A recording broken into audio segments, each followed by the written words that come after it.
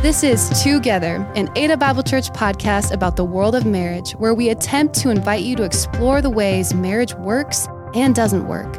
From practical ways of learning to biblical inspiration, we invite you to listen to other professionals and couples to help enrich your marriage. Welcome, Together listeners. We have Andy here today in the Together studio at Ada Bible Church, and I am being joined by one John Eklund. So let me tell you a little bit about John before we start a conversation with him here. So John is a pastor. He is also a licensed clinical social worker. He's done quite a bit of speaking, and he is an author. He is the author and founder of what's called Recovery Alive, which is a recovery curriculum and program that is based on 12-step and is a Christian-based program. I'll let John tell us a little bit more about that. But all that to say, John is very credentialed and very experienced guy, and we are thrilled to have him here on the podcast. So, John, thank you so much for being here. Thank you. And nobody's ever called me credentialed before. And you are. It's true. So John, tell us a little about yourself. So you're not necessarily from around here. A lot of the listeners to Together come from Ada Bible Church, come from Grand Rapids, Michigan. Where are you from? Yeah, I'm originally from Duluth, Minnesota, and I've moved around quite a bit. I went to college in Springfield, Missouri at the Mecca of the Assemblies of God out in Springfield at Evangel University. Met my wife, and she and I moved to Delaware. Lived in Delaware for about 7 years, and then moved to West by God, Virginia. That's my first full-time ministry opportunity out in the mountains of West Virginia. And then now live in North Carolina. I'm in Raleigh, North Carolina, where it is awfully warm for November. I miss the north. Yeah, I'll tell you, around here, we're all looking to get down to Raleigh, North Carolina around February. Come on. Yeah, we're 3 hours from the beach, 3 hours from the mountains. It's pretty nice. Nice. Good. Nice spot. Cool, John. So tell us about your work history. You said you've had some different ministries kind of around the country and doing ministry now in North Carolina. Yeah, so I started out as a social worker. I got my undergrad in criminal justice, believe it or not. I thought I wanted to be a police officer, and my wife said, I'm not feeling that, which I was like, well, I wish I would have known that before. Right. Could have told me. I got that. Yeah, right. And I had kind of gotten criminal justice just to get out of school. I played football and kind of just majored in my wife and football during school. So I was just trying to get out of school, got a criminal justice degree. And I had gotten into an internship where I was involved with some group therapy right before I graduated. I had a juvenile justice internship for my last 6 months. And I did this group therapy stuff with some juvenile inmates. And when I was sitting in that group and watching that therapist work, and I was kind of I would help him get the kids out of the juvenile detention center and bring them over to the group. Sure.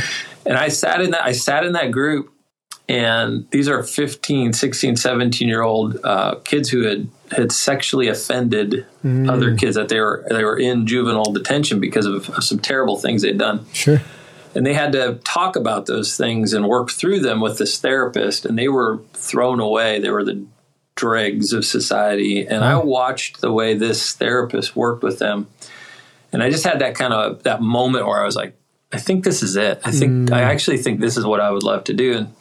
And so social work came to me, and I worked child protective services as a family crisis therapist for about 5-6 years and saw a lot. Wow, also had a lot of opportunities to learn about how to be a good therapist. Just got thrown to the wolves. And I was doing therapy as an undergrad graduate with very little training. I would go into these homes and work with parents and do family therapy with them. And, wow. So were you working for CPS while you were I was in working school? for a Division of Family Services. So there's investigation. So the kids, parents would get investigated, kids get removed from the home, or would be kind of red flagged as at risk, and then they would send me in to fix it. Wow. Talk about codependency. So I go in there, think I could fix this thing. I go in and do the best I could and use family system principles. And so I really enjoyed doing that work.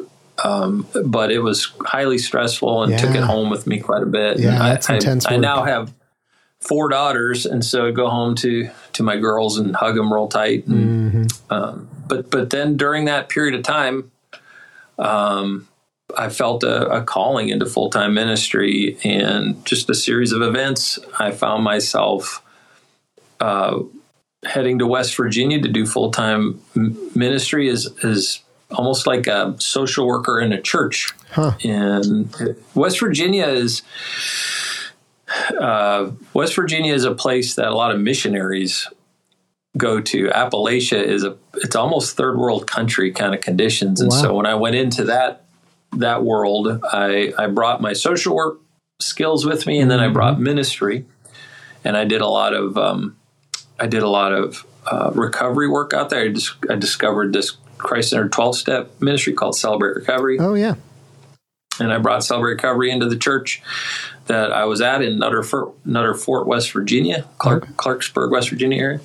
And then I did some just benevolent outreach, food pantry, closed closet kind of stuff. And I was just doing outreach ministry out there, and then just got very connected with Celebrate Recovery. Actually ended up being employed by Saddleback Church, got a contract with them to work as a national director for Celebrate Recovery. So I was with Celebrate Recovery for a good 10, 12 years working for them. Wow. And then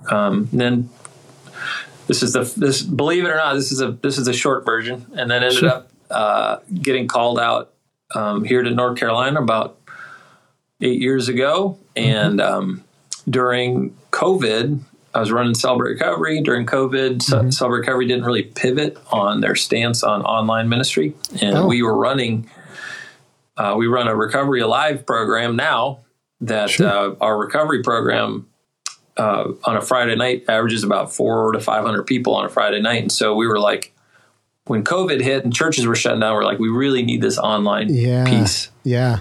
And so I parted ways with Celebrate Recovery, started our own ministry called Recovery Alive, which has a much more robust online platform. And that's how Recovery Alive was born. Wrote my Recovery Alive handbook, and the rest is history. I'm running Recovery Alive out of our church on Friday nights. It's online and in person, and have all kinds of groups coming out of it. Yeah. I'm also do therapy now. I'm a licensed clinical social worker, work at a place called 180 Counseling, do about 20 hours of counseling a week. Wow. And then just work for the church, do whatever they ask me to do here at Temple City Church, clean toilets or sweep floors or do whatever. Look at that. Man, 20 clients a week, that's around here, at least considered full-time counseling. So it sounds like you have pretty close to 3 full-time jobs around there, John. Pretty much something along those lines. I have to say our church has been so understanding of what the work God has called me to do. And our pastor here has a vision for broken lives and understands that when I pour into Recovery Live, I'm pouring into the church. And so it's been a blessing to have a church that understands its mission.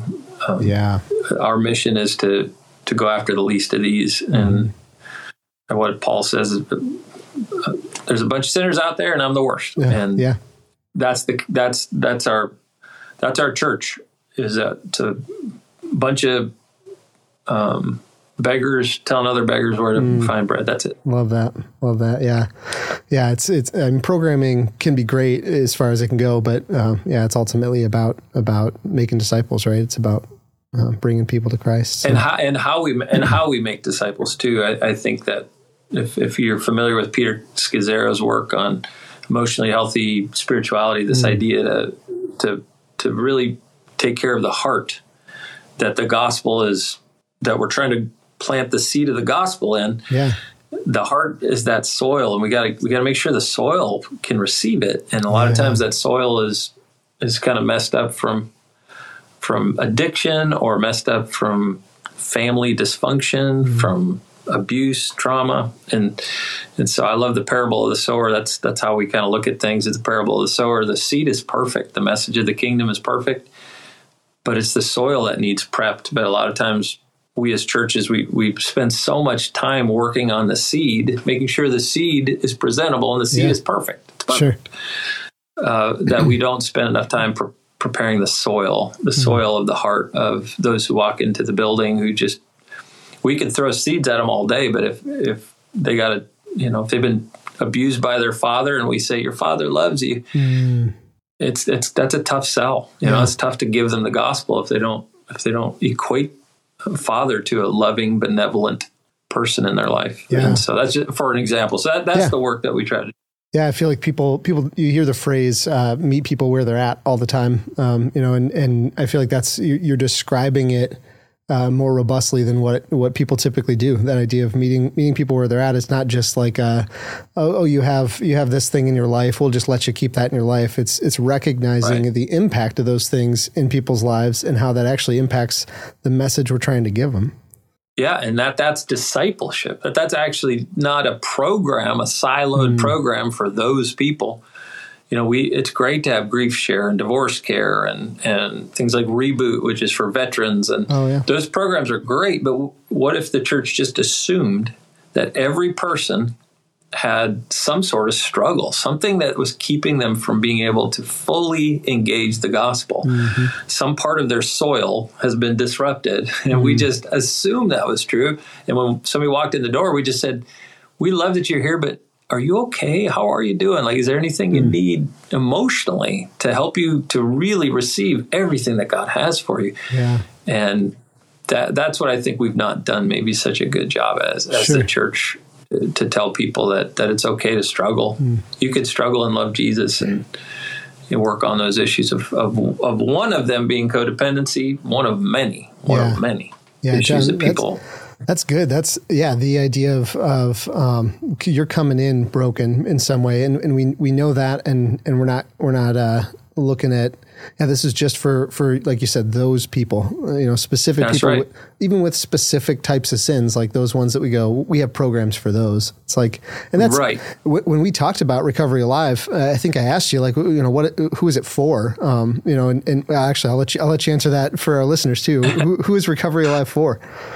Yeah, it's everybody. And it's this idea that I'm sure if you've been in the church a while, you've heard that we don't want to be a hospital for saints, but a hotel for saints, but a hospital for sinners. Yeah. And if we truly are a hospital for sinners, and that hospital is a place where the culture is such, I'm going to walk into a hospital. Imagine walking into a hospital, and a nurse comes up to you and says, hey, what's going on? Or what are you here for? And you're like, oh, I'm just hanging out. I'm here for the coffee. I heard there's good cookies, right? Exactly.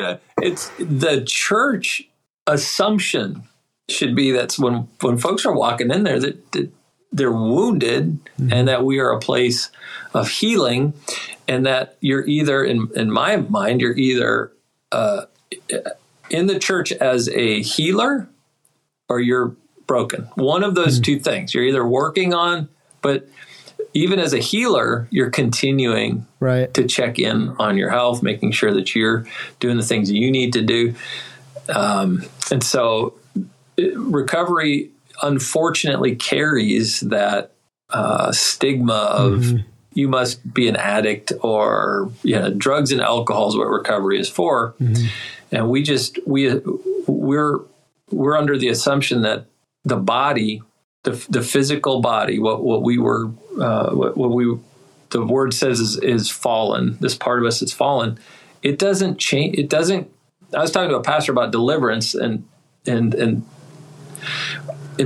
far as what I read in Scripture, we don't get rid of our flesh until we go to heaven, and we will be in constant battle with this part of ourselves that Paul says he has to die to every single day. It's trying to kill us.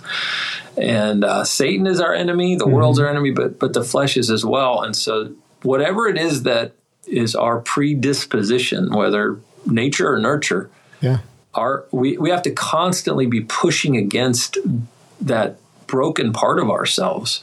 And it's too easy at times for us as the church. And I love the church. I am part of the church. I am a pastor. Mm-hmm. It's just too easy for us sometimes to go, hey, I went to the altar, got saved, we're done. Mm-hmm. And that's not at all scriptural. Right. The salvation is a starting line, that's not a finish line. Mm-hmm.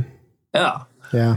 I'm preaching to the preacher, but that's great. I love what you're preaching. I think it's great. And you're really setting us up well. I mean, we have a topic that we're going to talk about today, and at some point, at some point we'll get there. but I mean, you're setting it up. It's like this is one of those that I think, after having some conversation with you, I think is one that a lot of people come in struggling with, and so without further ado, here we go. Our topic for today is codependence. So John wrote this curriculum, Recovery Alive, and it focuses on a lot of different things, but one of the things, working with a lot of people from recovery or in recovery, and like you said, some from every different area, he's developed this kind of larger view of this concept of codependence. Now, I'll be honest with you guys. When I came into this conversation with John, so there are a lot of clinical terms that get thrown around, and clinical terms end up becoming common vernacular. Sometimes it feels a little bit hyperbolic, like we're going to use this term. So a big one right now is narcissism.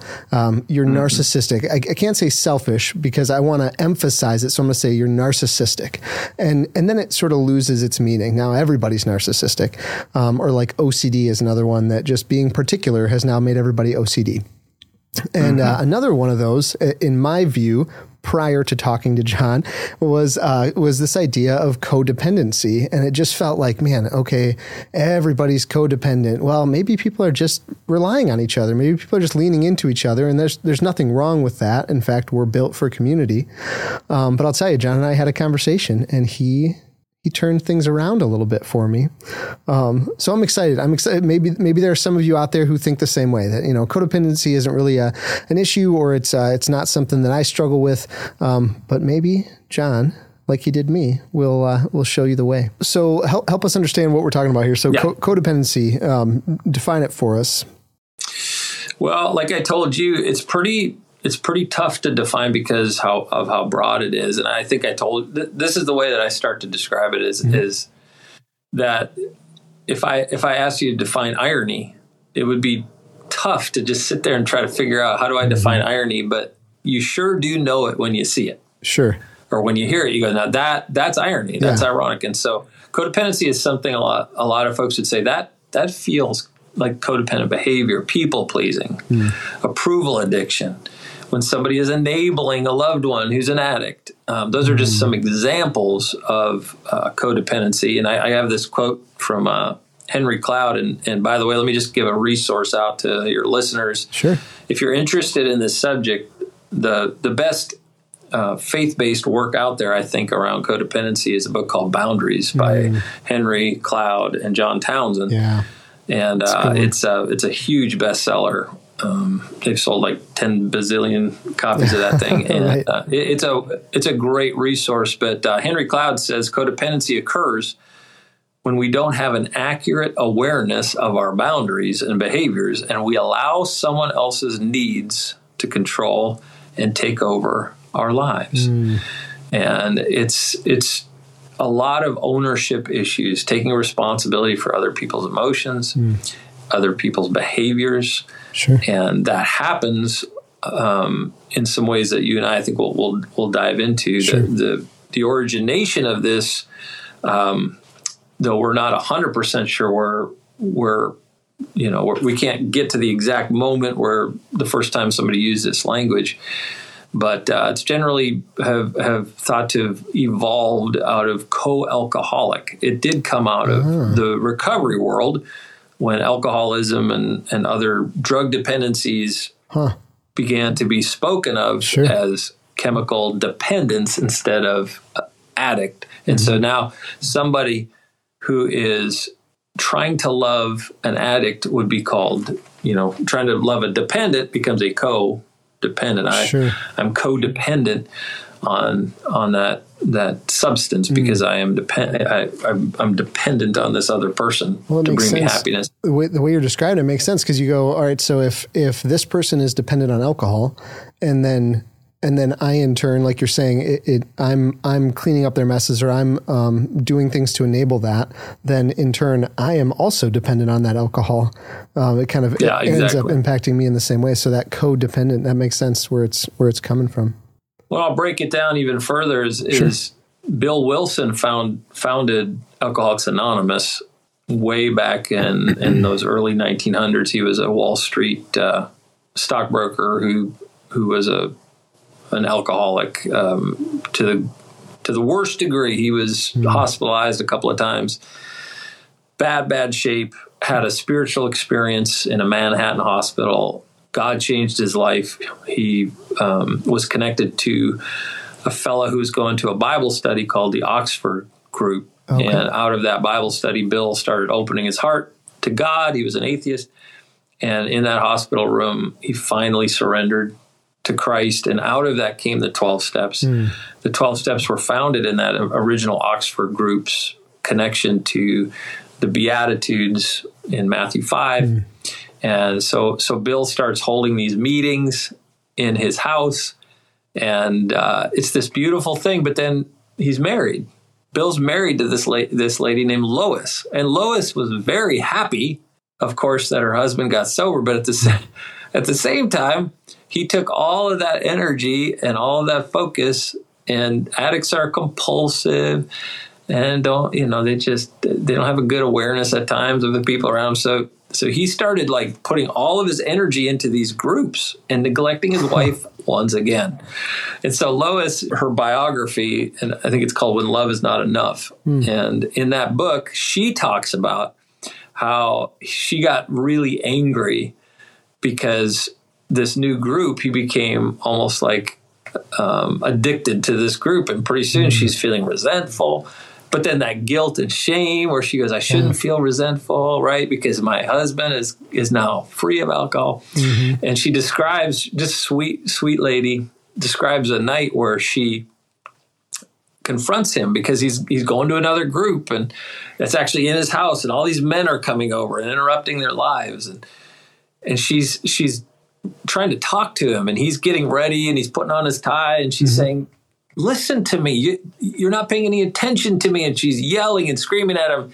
And he just gives her a silent treatment and begins to walk out the room. And she says she grabbed the first thing she could get a hold of. It was her high-heeled shoe. And she chucked it at him. Oh, no. and just realized, like, she's losing her – she's becoming to her language, like a crazy person. He leaves the room. She walks out onto the porch to get some air while her husband's having a recovery group in their parlor.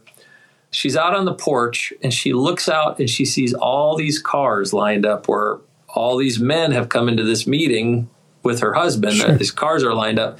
And she looks a little closer into into those cars. In the first window, she sees somebody sitting in the passenger seat, waiting for the guy to come back. Who's in that passenger seat? But it's his wife.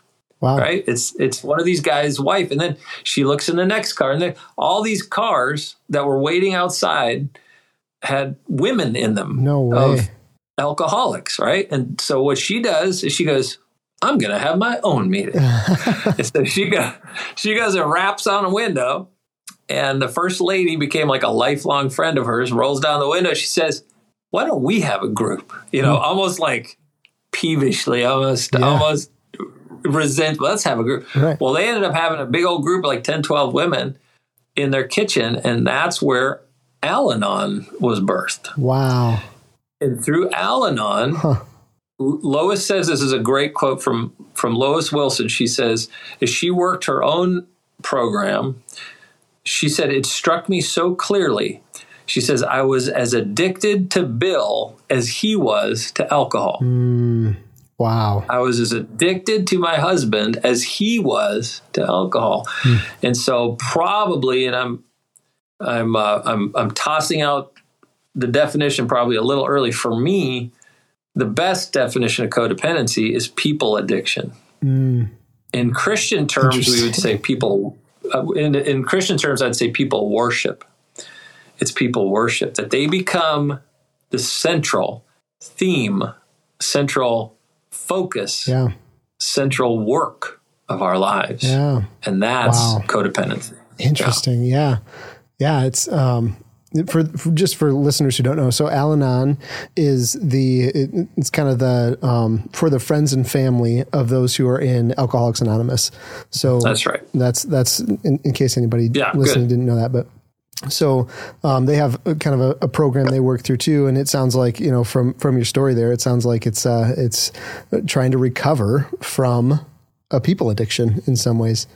Yeah, it's how do we get to a place where we admit that I'm struggling in the same way, because it's harder sometimes to admit that people are our addiction than to admit that a substance is our addiction, because it's just a lot more subtle. Sure. And it's also kind of, with Christians, it's tricky because we would say, well, isn't that what aren't we supposed to love people?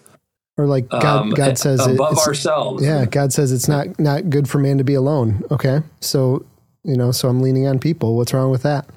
Yeah, and for Christians, it's interesting because we can feel deeply this empathy, this pain of watching people. Well, you don't have to be a Christian, but as a Christian, you really get behind the idea that I get to minister to people who are struggling. If you're an empath, and I think a lot of the people who struggle the most with codependency usually have a deep empathy. They're empaths. They have a gift in that area. Yeah. But I remember one preacher once said, and I'll never forget it because it was very true for me. He said, many times our greatest weaknesses are our strengths being abused. And my strength is empathy. And empathy is abused terribly in codependency because it's used then to take me to a place where not only do I want to help people, but now I'm responsible for those folks getting better. It's no longer about, and this is, I'm probably going a little fast here, but it's no longer about, I want them to get better. But their struggle hurts me, and I want to relieve my own pain by relieving theirs. And that's selfish. Right. Which is hard to wrap our heads around. So say, is that right? Yes. Yeah, it doesn't feel like it should be selfish. It's like, well, I just care about them. How is that selfish? And it's like, yeah, you care about them so much that you won't let them experience the hurt they might need to experience. Right. And which leads us to, you and I talked about scripturally, what are some foundations of this? And this leads us to one of the great boundaries that has ever been given in the history of mankind. And it was by the loving, merciful, compassionate, meek Savior, Jesus, drops a boundary that many of us would be deeply offended by in a conversation he has with Peter.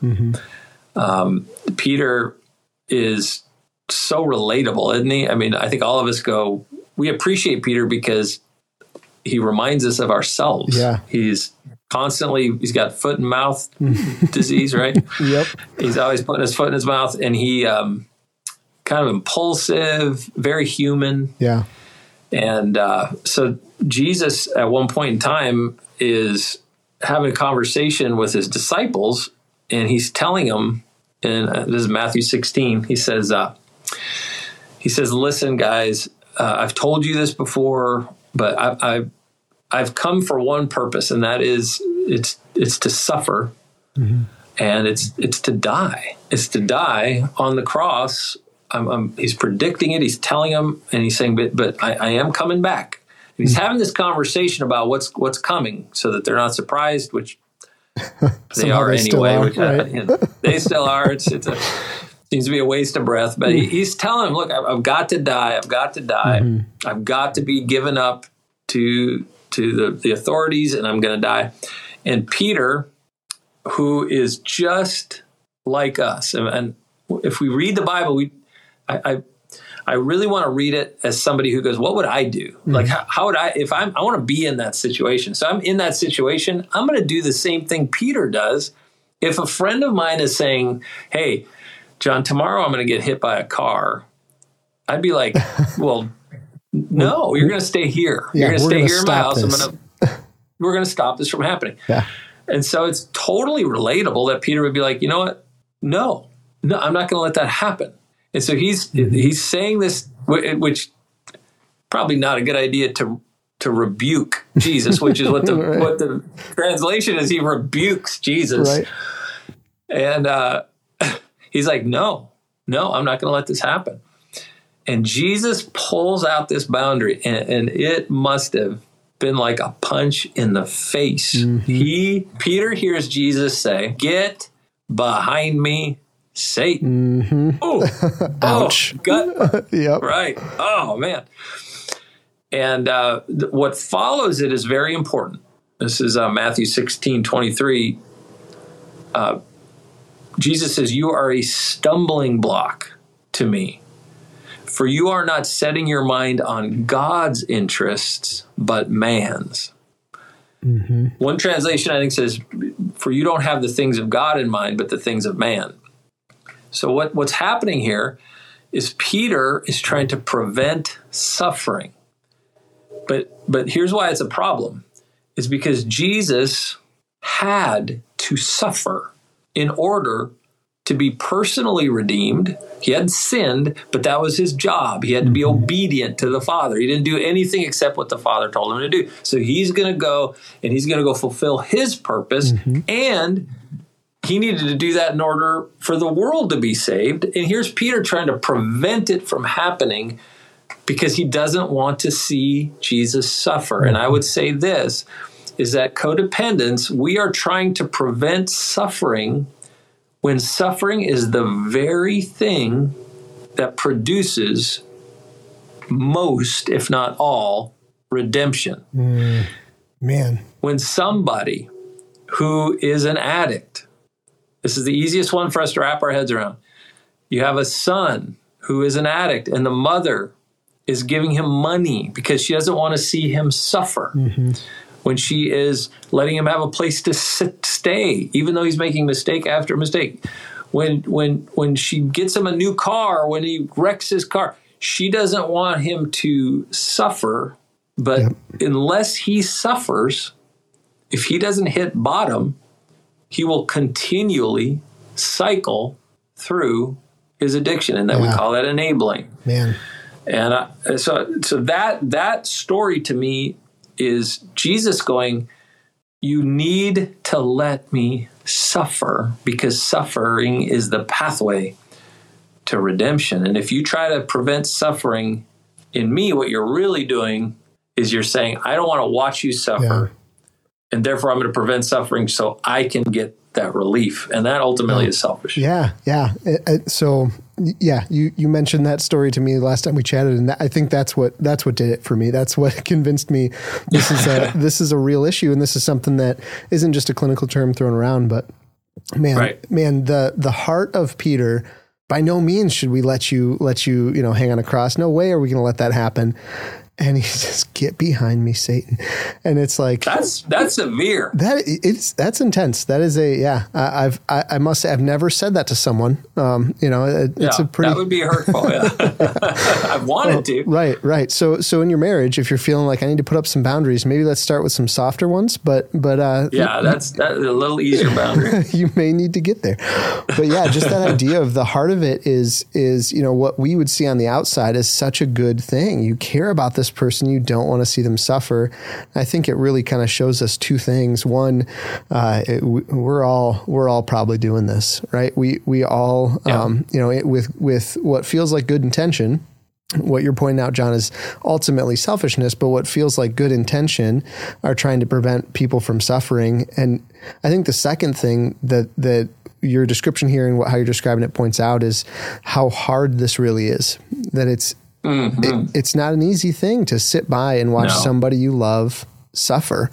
And so, yeah, I mean, to be Peter and just watch Jesus hang on a cross, man, he wants to prevent that for Jesus, but like you're saying, also for himself. That is an incredibly terrible thing. Many of us would probably say, I'd rather be the one on the cross. Yeah. You know, and the mom of the addict, same kind of thing. Like I would rather be on the street than see my son on the street. And it's well, I hear that. I hear that all the time. It's just, I can let a lot of parents know these concepts. I can say, well, let me explain to you what's going on here just from an outsider's point of view. And what a lot of times I've heard parents say is, I know what I'm doing, but I'm not going to stop. I will not let my child be homeless. And I would want to bring in another story, which a lot of us would say, this seems to be like the most compassionate parental story that you could find in the Bible. Yeah. And that's the story of the prodigal son. You all know the story of the prodigal son. He tells his dad, I wish you were dead. Basically, that's what, if he's asking for his inheritance, he's saying, I just give me my inheritance. I don't want anything to do with you. Gets his inheritance, goes and he blows it. The Bible says on wild living. He's out in crack houses. The prodigal's out there with prostitutes. He's out there doing his thing. He blows all the money, all of it. And pretty soon, he is working on a pig farm. He's at the lowest of the low. And we know his father, according to this parable, was probably a very rich man. He's got servants, so we know at least he's in pretty good shape.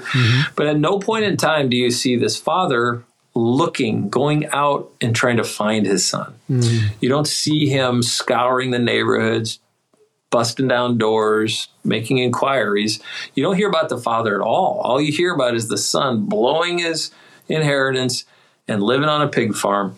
And at one point in time, where I think the whole story turns, the hinge on which this story turns, is he gets to a place where the Bible, Jesus says he would have loved to have eaten the pods. If he could just eat the pods of what the pigs were eating, he wanted to eat pig slop. Right. But he couldn't even do that. And it says, because here's where it all turns. No one would give him anything. That's where it all turns. Rock bottom. No one would bail him out. Nobody would enable him. He had to hit bottom. Then it says he has this moment of clarity. He says, well, at least my father's servants eat better than this. Yeah. He humbled himself. He didn't go, well, I'm my dad's son. I'm going to go, show up and be like, hey, Dad, what the heck? Yeah. He humbled himself to become a servant of the father. And then we know the whole story. His father sees him a far way off, runs to him. But up to that point, no one would give him anything. And that's what is necessary for moments of clarity to happen for folks who are living in dysfunction. If they don't get to a place where they feel their pain and they feel bottom, we codependents are throwing mattresses on the bottom all the time for people to have nice soft landings. Right. And so I've begged parents, let him stay in jail. Let him stay in jail, please. So just being in a place where we can recognize that most change happens when we feel the pain of our consequences. We're having a gala for Recovery Alive. We've opened a couple of Recovery Alive homes, transition homes for folks coming out of prison. And we're having a gala, and we're going to have Daryl Strawberry at our gala. It's in February. If any of your listeners want to come on out, hang out, or contribute, they can do that. But I saw he was speaking, I think he was speaking at a church in Texas or something. And he said, we can pick our sins, but we cannot pick our consequences. That's pretty good. Yeah. Is that we can choose our sins, but get ready, because those consequences are sometimes not what we expect. And so we have to allow the people in our lives who are suffering and struggling to feel the consequences of their behavior. And that's pretty vital. And I'll say this about a lot of parents and any enablers. Yeah. In the book by Cloud and Townsend, they say many times as enablers, we are responsible and punished, while the people we're trying to help are irresponsible and rewarded. That is codependent dysfunction right there. Mm-hmm. Man. So, one thing I want to be aware of here is we, we're talking about this concept of codependence, and it can be found in so many different areas, with so many different, kinds of relationships. But we are at Together, a marriage podcast. So I want to make sure we bring this into the context of marriage a little bit. Tell us about some of the couples that you've worked with, and maybe even just more in general, how you see this play out in a marriage. And then maybe if our listeners recognize that in their marriage, what do you recommend they do? Yeah. So I'll start with addiction and just move out into general areas of misallocation of affection, which ends up being resentment. But when if you have an addiction, if you have someone in your home, and we'll use a husband for an example, a typical pattern will be everything in my power as a wife is going to be directed towards how do I fix this? Mm-hmm. How do I get my husband the help that he needs? Immediately, the thought is that I'm responsible to make sure that this person makes good choices, that this person gets the help that they need. And ultimately, what I work on with couples in these scenarios is that what I would want the wife to do is take ownership of her own choices. So what does that look like? Is, well, what I'm going to do is I'm going to set a boundary. Initially, I'm going to help the wife set the boundary that shows ownership of what she is responsible for. Okay. Not she's as adults, we're responsible for ourselves, and we're responsible, if we have children, for our children. My daughter, when she was 16 years old, she hit a mailbox driving the car for about the 6th or 7th time she hit a neighbor's mailbox. When the neighbor needed to have that financially taken care of, they didn't go to my daughter. Who'd they come to? Right. Me. Mm-hmm. Now my daughter's 24. If she hits a mailbox and my neighbor calls me, I'm going to say, you know what? Take it up with her. Let me give you my daughter's number, right? So I am responsible for myself and my children when they're not adults. Mm-hmm. I'm responsible to my wife. I'm responsible to my friends and my family and my church. That's a big difference. Sure. To be responsible for and responsible to. And so in a marriage situation, I decide, okay, I'm not responsible for my husband's choices. I'm responsible for mine. So a boundary looks like, hey, you can continue to drink if you want to. That sounds crazy, right? Why would I ever say that? Right. Because they can. Right. If they want to, they sure can. Yeah. However, if you do, here's what I'm going to do. Mm-hmm. Do you see that? What a codependent spouse wants to do is says, you can't keep drinking. Mm-hmm. Well, they sure can. Sure. You have to stop. You need to go to treatment. No, they don't need to. You need them to. So it's not taking responsibility for them. It's being responsible to them, saying, I love you. I'm committed to you. Mm-hmm. However, you continue to use, here are the consequences for that, is that I can no longer support you financially. I'm not going to weigh in it because you're taking money from the family. I'm not going to divorce you, but we may need to separate. You might have to move out for a little while. Because I love you, I'm trying to save this marriage. And so the best way I can describe it is give you an example and then provide how do we set these boundaries. Now, but how it can always look is a lot of times we as spouses want to take responsibility for the people in our lives and also blame them for things that are going on in our lives and say, if you would just do this, then I could be happy. Sure. Codependence, we put a lot of stock in how our spouses behave, addicts or not, saying you are responsible for my peace and my happiness. And what I really want, and I'm trying to do this quickly, I know we don't have a ton of time. Sure. What I want to say is one of the goals of marriage that I think is really important, it could be a podcast all by itself, is autonomy.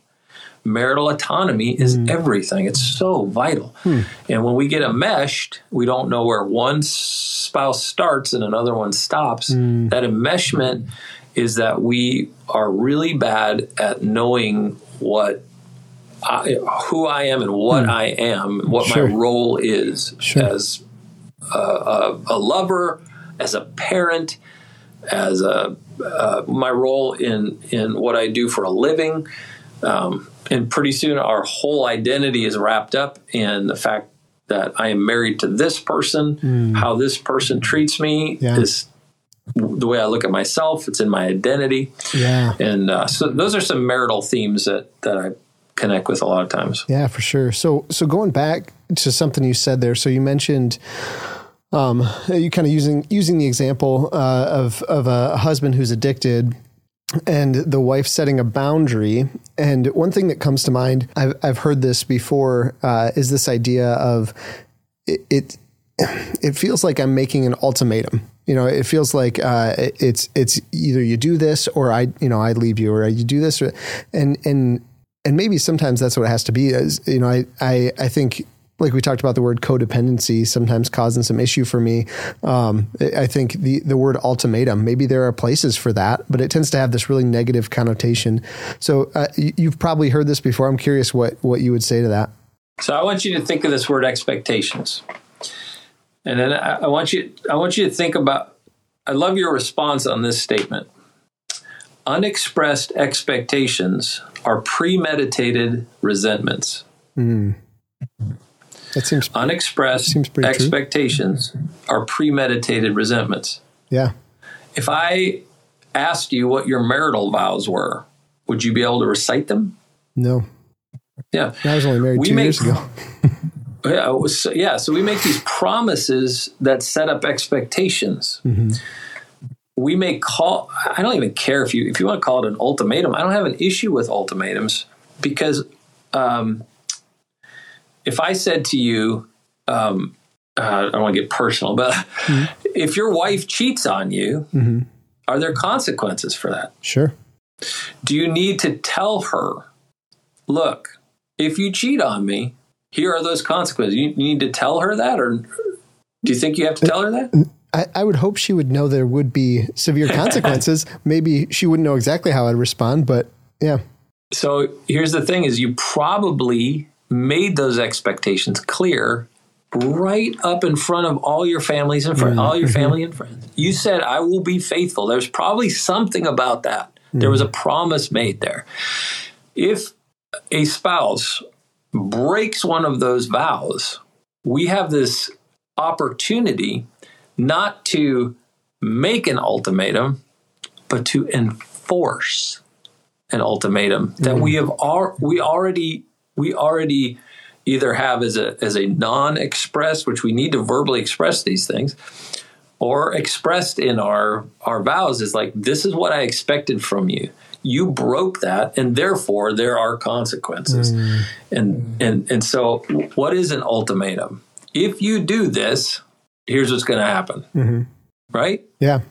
Yeah. So maybe that's a helpful way to put it. Maybe even just kind of breaking through this idea of ultimatums are always wrong and going, no, not necessarily. There are probably good ways to go about it and bad ways to go about it, in situations where it's maybe not as helpful.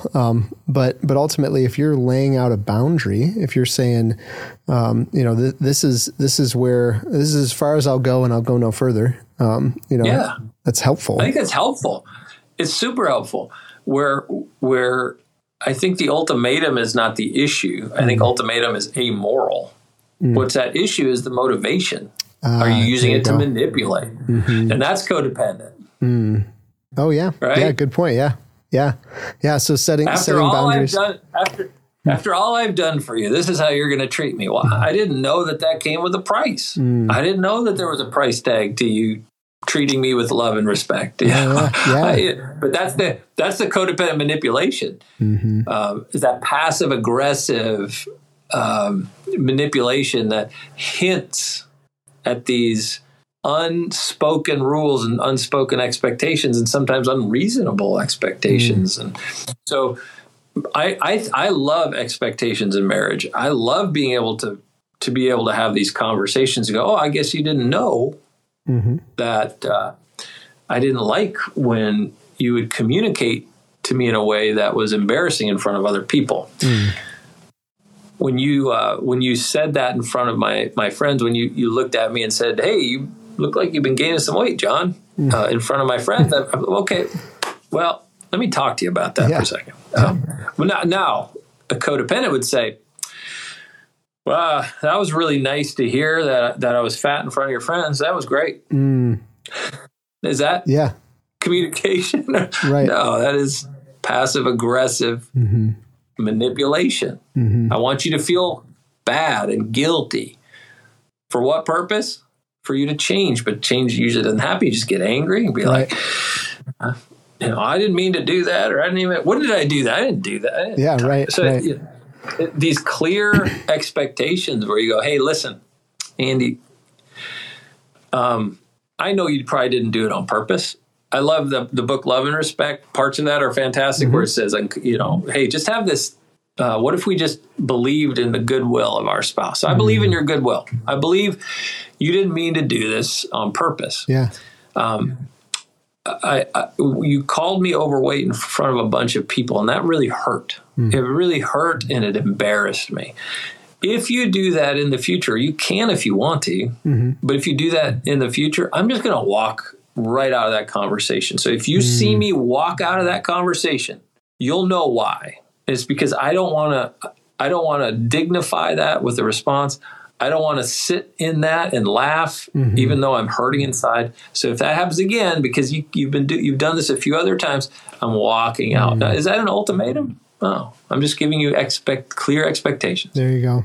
Yeah. I like that. That's a good distinction. And I think, like you said, ultimatums, the term has a negative connotation, but regardless, it's an amoral thing. It's just, what is your motivation behind it? And is it, that's right. Is it manipulative and or clear is it clarifying? Communication, clear is kind. I think that's a Brene Brown term. Yep. Clear is kind. Clear is kind. Yeah. We have one of our values at Ada Bible Church is clarity for that reason. Yeah, absolutely. Yeah. Well, John, we are hitting time, man. It's been fun chatting with you about this. This has been a great conversation.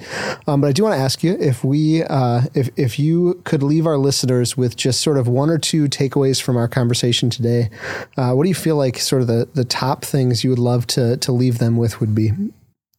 If somebody is listening, and if it's okay, they're listening and they go, hey, I think this might be a struggle for me. What's something practical I can do? I've got these 4 daily I will statements that it's not going to solve your problem, but it can be some good self-talk around this and be challenging to you. So number 1 is, I will serve, not please others. I will serve and not please others. 2, I will look to God as my source of worth, hope, and joy.